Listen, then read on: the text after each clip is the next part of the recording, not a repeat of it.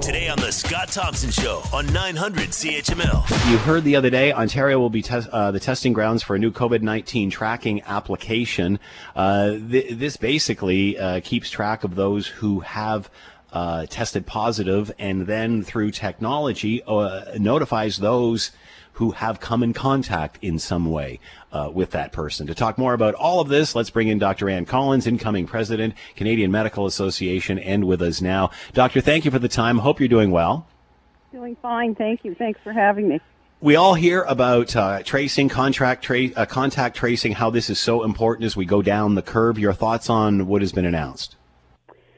So, first of all, as you've said, contact tracing is critically important to control in a pandemic situation. So it needs to be supported and continue to be funded.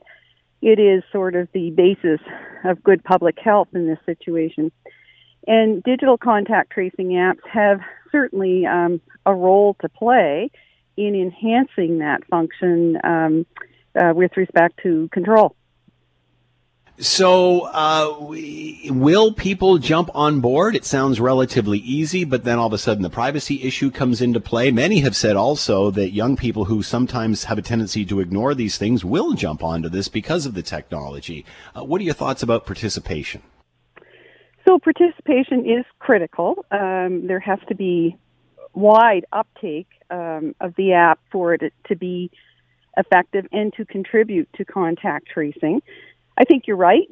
I think what you're pointing out is that there could be some disparity in terms of who will use the app, but also who will have access to the app. We know that there are still many Canadians who have flip phones, for example, and then of course Wi-Fi access in many parts of the country is not as broadband as it is in others. So yeah, uptake is very important, and that will, in some ways, mark whether the app is a success or not. What percentage do we need for it to be? And I'm sure this is a range, so minimum to maximum. What do we need? What I've seen quoted is between 60 to 80% uptake in order for it to be useful and of benefit. Do you think more people will be more inclined to download the app or get the vaccine when it's available? Because we could be having that same debate then. Well, that's true. But we have an app in a beta form perhaps now. The vaccine, lots of work being done on that area, but we don't have a sharp timeline on when that's going to be available, effective, safe, and available. So I think we just have to deal with this for now, and encourage people to download the app. Privacy, as you mentioned earlier, is always a concern.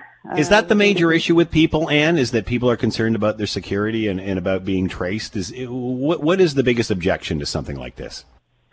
That is a concern. CMA has done other work that has led us, or has informed us, that the public is willing to give up some of their information as long as they feel confident that their privacy is secure.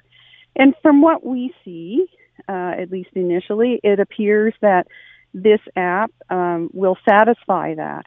So we just need to get people informed about it and thinking about it, and when it's launched in Ontario in July, hopefully there will be a useful uptake. Is advertising the key here, getting this out to everybody? And will there be some that no matter what, they're not buying in? As always, with anything new, there will be, I presume, people who will sit back and wait and see what happens perhaps with the next iteration. I think you're right. Informing the public about what's coming, what will be available, and the reason for its usefulness, so that it helps with us to keep as an open public, if you will. Will it help with the management of the second wave, which we expect will come sometime in the fall? Considering where other countries are on this and other countries' use of contact tracing through technology and such, how does this model compare to what other parts of the world are doing? Well, I can't answer that question for you. I have limited knowledge about comparative apps, but this is clearly the one that federal government here has chosen to support and feels confident in the providers who have. We go with this and see where it takes us. You're listening to the Scott Thompson Show podcast on 900 CHML. Is the second wave and the fact that, people have now been, in their house for 14 weeks now, we're slowly starting to see things open up. And there is obviously the threat there of the second wave. That's on everybody's mind. Do you think that will be enough? Meaning the fear of a second wave and the fear of perhaps having to go backwards and close everything up again, that will be enough to motivate people to jump onto the app. Yeah, no, I think you're right. I think that the people that have experienced that physical isolation, perhaps changes in their employment, cut back in hours, and so on, will see this as perhaps a hope to help manage that the next time around. I guess we're just assuming here, Anne, that the uptake is going to be low because people will be cautious. Do you think it'll be the other way around and boom, it's like 80% and we didn't even have to blink an eye? Well, I wish I had a crystal ball. I don't. I am hoping that people will see this as an innovation to help in the management of this pandemic. We've seen changes in different aspects of it almost every week since March. So hopefully Canadians will embrace this and help show its worth and value. As incoming president of the Canadian Medical Association and as a doctor, obviously, what are your thoughts on after 14 weeks of where we are and our future? Are you confident? How concerned are you? Well, of course, that varies and depends on where you are across the country. I think we are starting to see glimmers of, frank opening up in some areas and more guarded opening up in other parts of the country, certainly in Ontario as compared to Atlantic Canada. I'm hopeful that we are going to learn to live with our new reality. We're only 100 days in. This is not gone away nor going away, but I am confident that Canadians will continue to adapt and continue to be vigilant about all of those public health measures that have gotten us this far with distancing when necessary or when possible, good hand hygiene, just the ABCs of public health. What, as we do enter, as you said, 100 days, 14 weeks of this, what can we learn from this pandemic? From a medical standpoint, from a healthcare standpoint, what is this teaching us? What have we learned? Well, we're looking at that now. There have been, many obvious learnings to date with respect to supply, availability, and distribution of PPE in the early days.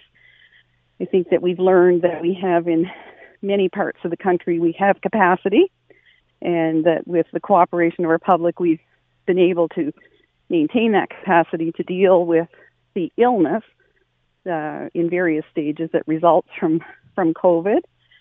And that Canadians care for one another in terms of how they've managed the public health measures. It has, of course, as we know, on the other hand, revealed the soft underbelly, if you will, of other parts of our societal function with our vulnerable populations who have been more susceptible to the effects of COVID, and, of course, the tragedies in long-term care. Do you think that that this whole pandemic has changed Canadians' perspective on the healthcare system, changed their perspective on the frontline workers, like personal care workers, and the other frontline workers, and specifically those in and around senior homes. I mean, this doesn't healthcare, we all know, is not necessarily a fashionable topic, but it seems as the first crisis of a privileged generation that it has maybe adjusted our views a little bit and made us focus on what is important and what our priorities should be. Do you think this is going to change our view of healthcare moving forward? I certainly hope it does. I think it has. I just spoke to a group of healthcare workers at a local nursing home this morning, and to give them praise for the jobs that they do in caring with their work families, if you will. So the important learnings from this will be is what we carry forward, what we see as priorities, how we transform in some way our healthcare system that wasn't, it wasn't necessarily broken, but maybe not working as efficiently as it could have pre-COVID, so that we take some of the learnings out of this.